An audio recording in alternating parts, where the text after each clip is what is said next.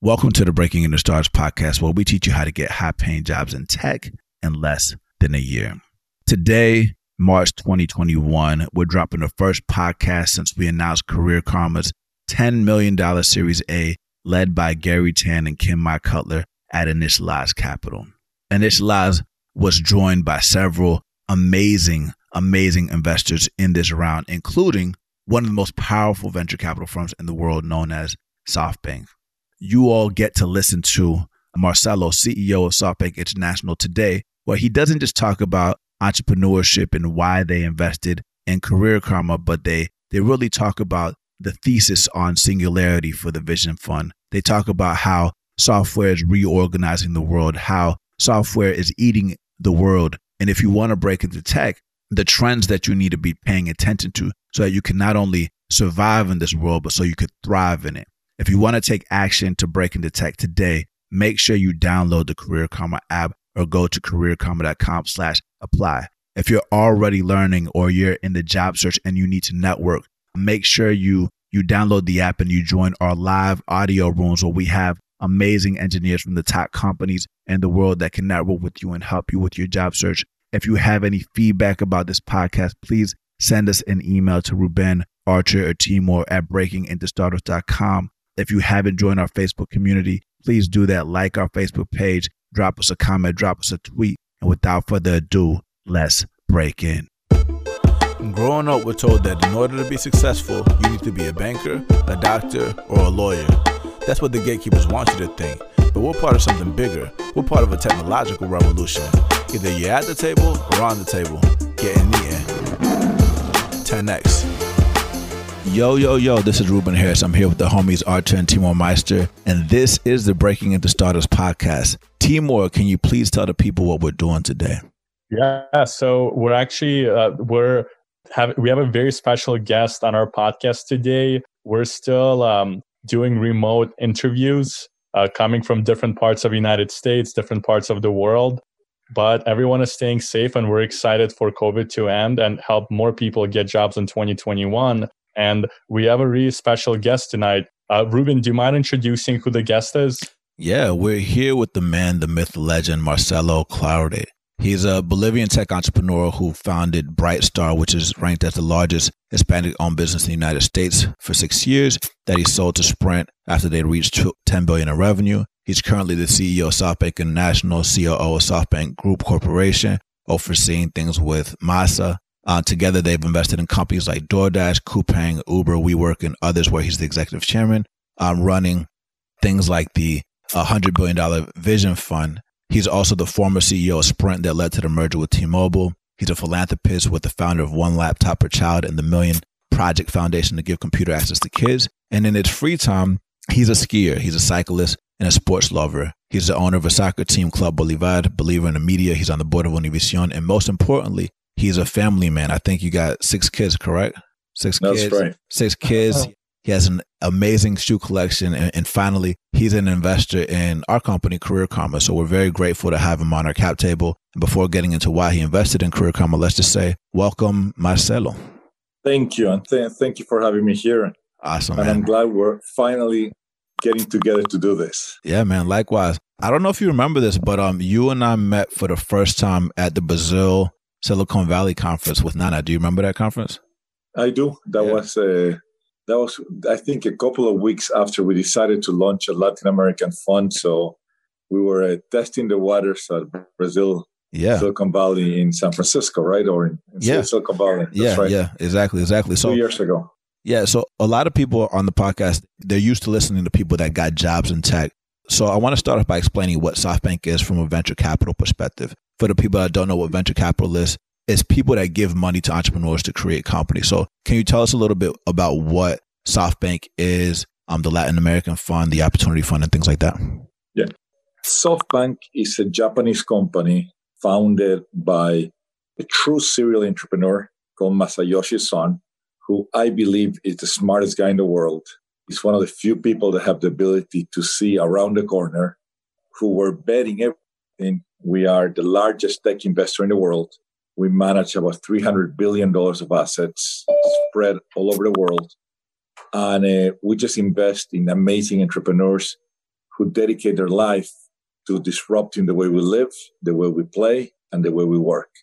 On a good week, we're investing about $1 billion a week. I've been extremely lucky to sit in those investment committees that invest $1 billion a week on amazing entrepreneurs that are changing the world. Awesome. That's a great overview of SoftBank. And it's a very special position to be in, especially given everything that's happening with the pandemic. You know, COVID-19 hit us pretty hard last year, and, you know, millions of people lost their jobs. I mean, they're looking to take advantage of these jobs that have been created because of technology. So can you tell us a little bit about SoftBank's view on the future of work? I think the thesis for the Vision Fund is singularity in AI and automation. So how does SoftBank think about rapid reskilling and upskilling for people in that regard? So I'll start by saying that we're living probably, I would say, the most exciting time in history since the world got created, because in the next 5 years, every single job, every single industry, every single vertical is going to be totally reinvented. So therefore, we have to look at the world with a total open mind and understand that our job is going to be totally different next year, in 3 years, in 5 years than it was before. I mean, if you look what the pandemic has done, it had massively accelerated something that was going to happen, you know, maybe in the course of 5 to 7 years, but the world had to be digitized just out of necessity, right? I mean, the fact that we couldn't be together with other people, the fact that we couldn't be at restaurants, it forced every single restaurant to be digitized. It also made us realize that certain jobs that we thought that were essential, they really aren't that essential. And I don't want to piss off any waiter or waitress, but hey, the fact that they brought your menu, today you go, you do your QR scan code, you're able to see what's in the menu, you're able to see recommendations from previous users, and you're able to choose your food. So the world has changed. I don't see us going back to the old world. So, and I'm talking about the basics, right? The fact that restaurants, you know, one of those big 2 or 3 star Michelin restaurants, if you would have talked to them prior to the pandemic, they would have said there's an absolute zero chance that I would be delivering my food. Every single restaurant in the world today is basically, they are set up like mini supply chain operations where, you know, you don't need waiters anymore. You need supply chain people who are making sure that you can process this many orders in busy times and coordinate delivery and coordinate payments through these delivery cards. And I can go on and on, right? If you go back at jobs, you know, hey, could you ever imagine a shopper from Instacart that will make a living by walking into a supermarket and be shopping for others and actually make good, decent money? Chance would be zero. You know, people are used to going to supermarket. Well, guess what? If you use Instacart or GoPuff, you know, you never want to go to a supermarket again. It's like, why in the world am I going to waste my time doing the same repetitive task and having to find a parking and all that? And we can go in any industry. I mean, if I'm a doctor, I mean, or if I'm a patient, do I want to go again and wait, 3 hours to see a doctor and be in that looking waiting room? Or do I just schedule a Zoom with a doctor who's going to be able to potentially give me a better diagnosis? And I mean, we can go, I mean, do you ever want to go to a bank branch again, right? Most people learn, hey, anything that I could do in those not so good looking bank branches, I can just do it from my phone. So all those jobs that before were so secured, the tough news is they ain't secured anymore. We're going to have to find ways how to do stuff that we didn't think we were capable. And that's why we're partners, right? Because I'm a huge believer that we got to teach people new jobs. And, you know, maybe kids who are 18 and going to college, you're lucky that they're going to learn the new economy, the new world. But guess what? If you're 40 or 50 and you ain't going back to college, somebody's going to have to do your reskilling and your retraining and all those things. So that's why we are pumped about investing in your company. Thank you, man. I think you summarized it very, very well. I mean, you've always been a man of action and also a man of like putting your money where your mouth is. You did something real recently with Correlation One. I just talked to Shu about it, about what you all did to train 10,000 data scientists based off of what you saw in Latin America, but now you want to do it across the United States. Can you talk a little bit about the Correlation One event investment to like train data scientists, and then we can bring that back into what we're talking about with Career Karma? Yeah. So the world in the past had a scarcity for architects, for business people, for lawyers. The world doesn't need, yes, we do need lawyers, we need architects and all that, but where the power sits today is we are generating so much data all day long, right? I have my connected watch, I have my connected Whoop, I have my connected Aura, which is generating data like crazy. Everything that we do, our cars are generating data, the Uber that we take is generating data, the Zoom that we're doing generates data. So basically, data is the new oil. Well, guess what? In order for you to be able to turn that oil into some sort of wealth creation, you need to have something called a data scientist or a computer science major or somebody who knows how to code. And those are going to be the jobs of the future. The jobs of the future are not going to be, I want to be a businessman. The jobs are going to be people who have the ability to code, program, analyze data that is being produced at crazy, crazy rates. Before we had to process data, we have like 3-4 billion people that had a cell phone. There's going to be 1 trillion connected devices. Everything that, as we know, is going to be connected, and that's going to generate data. So the demand for people who understand data, that know how to play with data, that know how to program data, that know how to generate insights from data is going to be enormous. And one of the, being a global investor, right? Again, going back to SoftBank, we're the largest investor in China, in India, in the US, and Latin America. And where I see that Latin America was falling behind is in the ability to train and generate data scientists. If there's one country that is killing it, it is China. China is making like 6 times the amount of engineers that we see today. If you look at a company like ByteDance, or better known to everybody, TikTok, which we all use now, like we're all addicted to TikTok, 75% of the workforce of ByteDance are engineers, right? In the past, if you look at a media company, you only had like 20% of people doing content. The other 80% were salespeople selling ads.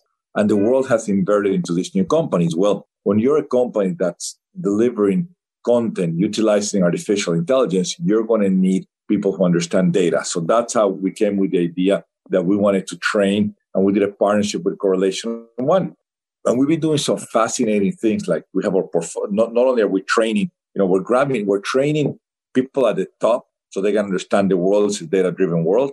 We're interviewing middle managers so they can understand, a data approach to solving problems. And we're interviewing people who are starting their jobs so they understand that the future will be data. And as long as you have a company that has a culture of data, then that company is going to be a winning company. So this is why I'm such a big believer. When somebody asked me the other day, what is the difference between a company that utilizes artificial intelligence or utilizes data to run their business versus a company that doesn't? An explanation that I gave is, if you go to a racetrack and you put a horse to compete with a Ferrari, the Ferrari is going to destroy them. And that's the exact same thing that is happening with, for example, new media called i.e. ByteDance, TikTok, Instagram, Facebook, etc., and old media. Hey, your newspaper in print that's disappearing. So everybody needs to be ready for a data-driven world. Yeah. I think that's a solid summary. Before SoftBank invested in Career Karma, there's another guy that actually invested in Career Karma that you know very well. His name is Paul Judge. He's one of our angels. And this was before there was an opportunity fund. And I know from what I understand, you and Paul were Henry Crown Fellows. And then started noodling with this idea of the opportunity fund. Can you talk a little bit about your relationship with Paul Judge, the opportunity fund, and why you created that? Yeah. So we all got selected to a really, really cool program by the Aspen Institute. It's called the Henry Crown Fellowship. And what they do is a collage of the people. So you have business people, you have public company CEOs, you have academia, you have politicians, you have a combination to really replicate the world. And I met this guy, Paul Judge. For those of you who haven't met him, first, he's the best dressed guy I ever met. The guy looks elegant. Doesn't matter when he wakes up at night, and he just first, he's a good looking guy, and second, he's a well dressed person. So, and third, he's smart as hell. He's a great, great, great investor.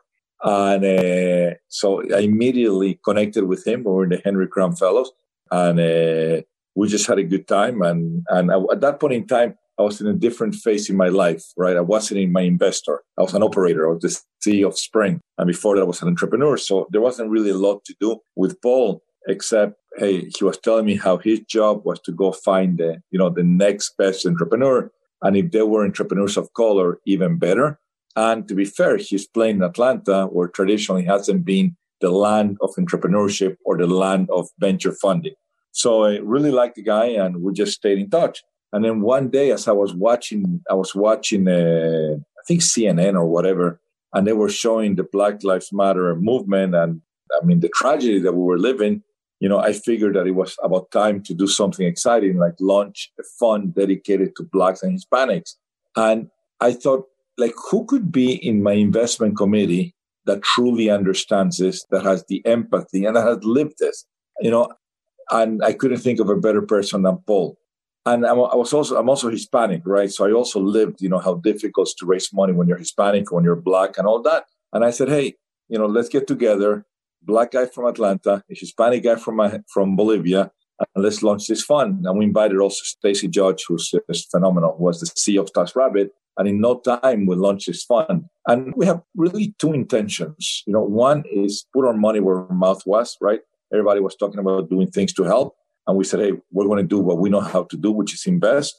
And wanted to also have other people follow us. Because $100 million is a nice start, but the problem is way, way bigger, right? I mean, the amount of venture capital funds that are run by Black people or Hispanics is, I think, less than 1%, 2%, 3%. The amount of money that's dedicated to Black or Hispanic entrepreneurs is negligible. So we started this, and I would say the biggest win here is not only to find great entrepreneurs like you and great companies like Career Karma, but to get other big institutions to play ball. And Goldman started playing, Apple started playing, PayPal started playing. So big companies, because sometimes it takes one, right, to launch first and everybody. And now I love it, because now, even though I don't like the competition, I love the fact that entrepreneurs have competition. All the great companies with entrepreneurs of color have choices now, and we have to fight in order for us to get our allocation. We have to say, hey, I'm better than the other one. And back then, it wasn't like that. If you were a Black entrepreneur or Hispanic entrepreneur, you would take money from whoever was willing to give you money. You didn't have choices or less choices. So now I think we've done that, and I think, working with Paul and Stacey is a true gift. I mean, when you said fight, it made me think about your talk at the Brazil Silicon Valley. You talked about the importance of being a street fighter. I think it'd be, and I know we're going to talk about mindset real quick. Can you talk a little bit about the importance of being a street fighter, not just to start companies, but also just to break into tech and like really go after your dreams? So I'll share this story that I haven't shared with a lot of people, right? When I was running Brightstar and Masa basically bought my company for a lot more than I ever dreamed it was humanly possible to ever get to those numbers. At the end, he says, hey, I'm really buying Brightstar because I want you to go turn around a Sprint. And I said, but, there's a lot of smarter people than me. I mean, they know technology. Back then was, 3G, moving to 4G, moving to LTE. I'm like, this thing is way above my pay grade. And Masa looked at me and he says, look, technology you can learn. And says, and you're a street fighter like me. So in order for you to turn around this company, you need a street fighter. And the approach that we took was, to convert, I don't know, probably we had like 80,000 salespeople if you add all the agents and all that. And our goal was to convert those 80,000 people to be street fighters, to take no excuses, to basically, we converted the CEO, we converted a store manager, and we call him, you're the CEO of your store. And each store is a multi-million-dollar store because they sell a lot of phones and all that. And we had this culture of just fighting and street fighting and winning. And it was the most amazing feeling in the world when you can redirect 80,000 people from boring salespeople to street fighters to learn how to never take no for an answer, and figure out how to problem solve, and figure out how to overcome obstacles, and figure out how to dream big, and figure out how to win. And I think that's something, that Masa has taught me. I mean, a lot of people, Masa is the founder of SoftBank, and he's, if you think there's discrimination of Blacks and Hispanics in the US, he's Korean, and a Korean in Japan it's pretty similar to being a Hispanic in the US. And the fact that he's fought himself through to be one of the wealthiest people in the world, to have built one of the most amazing companies in the world, to basically be transforming the world. His theory was, look, I'm going to fight harder than anybody else, and I'm going to win. And I think, that's what we try to institute among the many, many entrepreneurs that are part of the SoftBank family. Awesome, man. I love that story. And speaking of, you have your reputation precedes you. You're you're known for a lot of things, including turnarounds, and now you're this executive chairman at WeWork, which is actually a very unique position to be in, given that, the vaccine is here. People are about to get back to work. People are talking about remote work, hybrid work environments. Historically, I know WeWork had acquired Flatiron School. They don't have Flatiron School anymore, but there's really interesting. We had the CEO of Flatiron while they were still in WeWork, talking about WeWork like a global campus. So can you talk to us about like your view on WeWork's position in the remote work environment, and maybe your thoughts on how it might be able to play in the education space? Yeah. So Flatiron, it wasn't that I didn't think they were a great company. It is that we needed to get back to basics, focus on our core business, and we needed no distractions. So first thing first is, when you're the largest landlord in the biggest cities in the world, you just got to focus on filling those spaces so you can pay the rent, right? Mm-hmm. So when I go back at WeWork as a whole, I would say that Adam had an amazing idea. So the vision of Adam of what WeWork was, totally good. The execution wasn't there. The execution wasn't there because we opened 1,000 buildings in 2 years, right?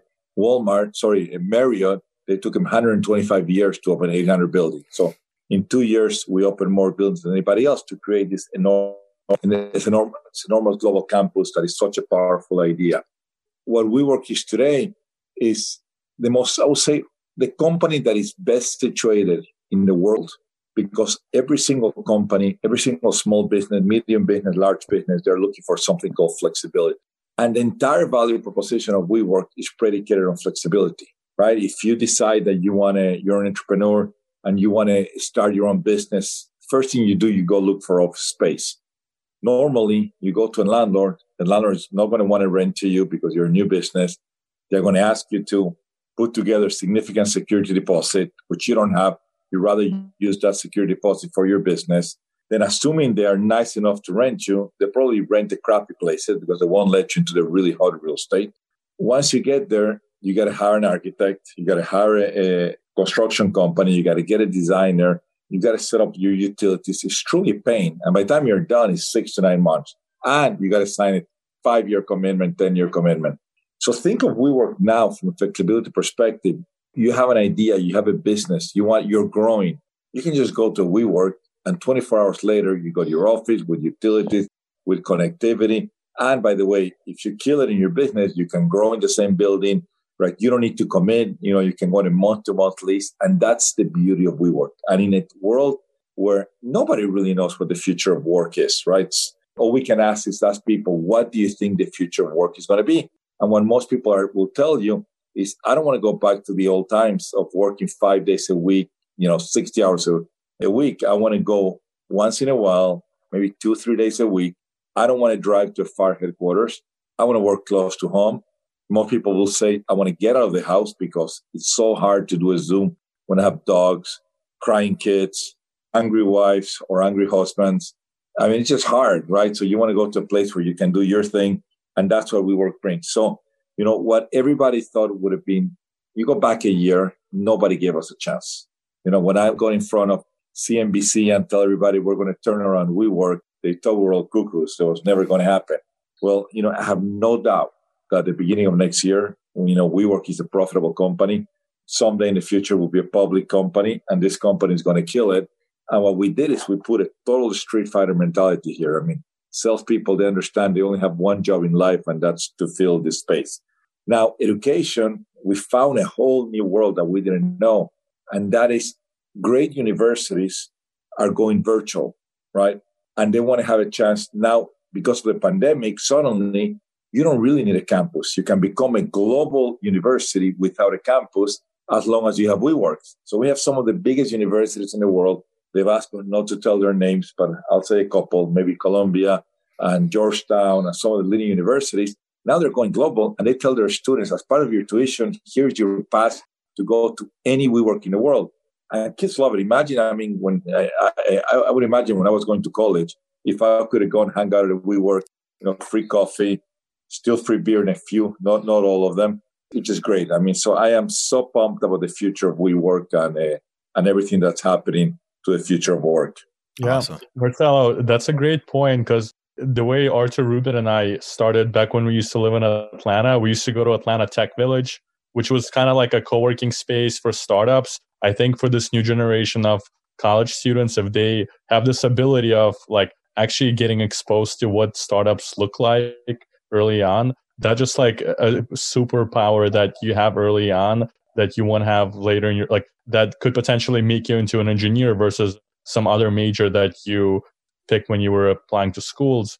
And I love the point that you mentioned about turning the perceived disadvantages into advantages with WeWork. For a lot of our community members, they face a lot of challenges where people doubt them when they say they want to become data scientists or engineers. And the whole point of Career Karma is to give them that confidence that they can achieve their dream and they can do it with other people. I'm curious for you and kind of your journey of where you got today. Do you have any stories that you can share where you face rejection or you face some challenges where like most people would have just given up, but you persevered, that could provide some motivation for our members facing these challenges right now? I mean, I could spend a day telling you the amount of times I got rejected when I had a business idea, when I went to raise money, when I went to borrow money from the bank, when I went to lease a building back then. Mm-hmm. I mean, I think as an entrepreneur, the norm is that you get rejected. But the beauty of doing this is, first, you got to believe in yourself, right?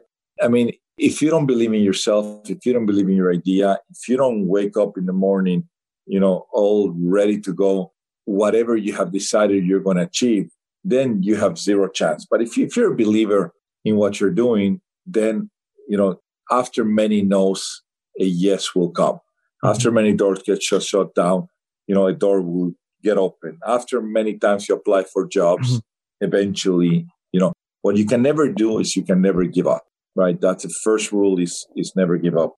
I mean, the story of fundraising at Brightstar is a funny one. I mean, at the beginning, we were so successful, but, we were Hispanics. And I'll tell you, I will never forget that one venture capital that pulled me aside and said, look, you got to be involved with drugs or money laundering or something. How could a company be $1 billion 2 years in existence? I mean, you're in Miami, you're doing business in Latin America. Just it's impossible. And that was really painful to say, no, I'm just good. I sell more cell phones than anybody else and we hit more market and we're really good at it. And we actually got turned away because they say, this cannot be real, right? It cannot be real that a kid from Miami started selling phones from the back of their cars and 2 years later, their company reaches $1 billion and they're in 14 countries. I said, you're from Miami. There must be money laundering. Has to be something weird. I said, there's nothing weird. We're just really good at solving customers' problems in an enormous market where cell phones were exploding. So, I mean, we got tons of stories about more than rejection. It's also about if people really believed in it, it's hard to explain that in order for you to be an entrepreneur or a founder or whatever you decide to do, is if everybody understood how to do it, then everybody would have done it, right? And if everybody could see it, then they would do it themselves. So it's that ability to have that eye to identify that opportunity where 99.99% of people don't see it. You need that 0.1% who's going to believe in you, who's going to fund you, and then you're going to change the world. Because think about it. If it was so easy, if the idea was so logic, then everybody would do it. So therefore, the idea wouldn't be good. And that's what happens to most entrepreneurs or most people. They have this amazing, crazy idea, and either your friends, your family, they're going to tell you, hey, don't do it. Get a job. The idea is dumb. I mean, go back, when Facebook was founded. I mean, when Mark Zuckerberg had the idea of connecting people told him it was the dumbest thing. Nobody was going to really pay attention. And look what Facebook is today. Or look what Yiming at ByteDance, when he says, hey, I want to deliver relevant news utilizing AI to make sure that, it's a lot better than opening the page of a newspaper and you're reading stuff that you really don't care. And now imagine if somebody delivered news that you care. People said, oh, there's no way. New York Times is too powerful, or Shanghai, whatever is too powerful. And that's because they were believers and they got turned away 1,000 times, and that they knew that their idea was so unique. That's what makes those great companies and those great entrepreneurs. Yeah. No, I love that. And you also touched on the fact that you grew up in Miami. A lot of people, when they first started coming to Career Karma, they thought they all had to move to Silicon Valley like we did, which is what we actually met Paul Jubbage at Atlanta Tech Village, which is similar to WeWork. And then like we had to move to Silicon Valley in order to make it. But now that there's all these remote work opportunities, places like Miami are springing up, places like Atlanta are springing up, DC, Chicago, all these other places. So you actually, if you're a parent, you can stay home and you can work. So you actually did something really special in Miami. I was just in Miami with Mayor Francis Suarez. His right-hand man, Saif, has been on our podcast before talking about the work that they're doing. And we're working on this initiative called Reskill Miami to give laptops to people in Miami so that they can break into tech. And you announced something pretty big in Miami to help people in Miami. So can you talk about what you just did in Miami? So in Miami, we opened what is called $100 million Miami initiative. And that is where we're going to invest in companies that are Miami-based or companies that are moving to Miami to make sure they have a guaranteed source of capital. Because if you want to be successful, whether we like it or not, you need capital, you need talent, and you need location. And Miami from a location is unbeatable. I mean, all it takes is go check it out once, see the weather, see how beautiful it is. And then you go back to other parts and say, why haven't I been here before? And that was because the way of working is you need a headquarters, you need a, hey, you want to get a job in Google, you got to go to San Francisco, Silicon Valley. You want to get a job in tech, that is the only place. Well, now that you can work from anywhere, guess what? Companies don't care where you are. It's your choice. And then from a better, I don't think there's a better place to be than Miami from a quality of life perspective. Secondly, is you need to have capital, right? And the source of capital, I was reading how everybody was getting super excited. Oh my God, Blackstone is moving there. Well, those are private equity. Those are value investors. Those are guys who write big checks for value. They don't write checks to an entrepreneur with an idea that needs the first $500,000 for the first $1 million. So that's why we thought that was going to be important. And third, you need talent.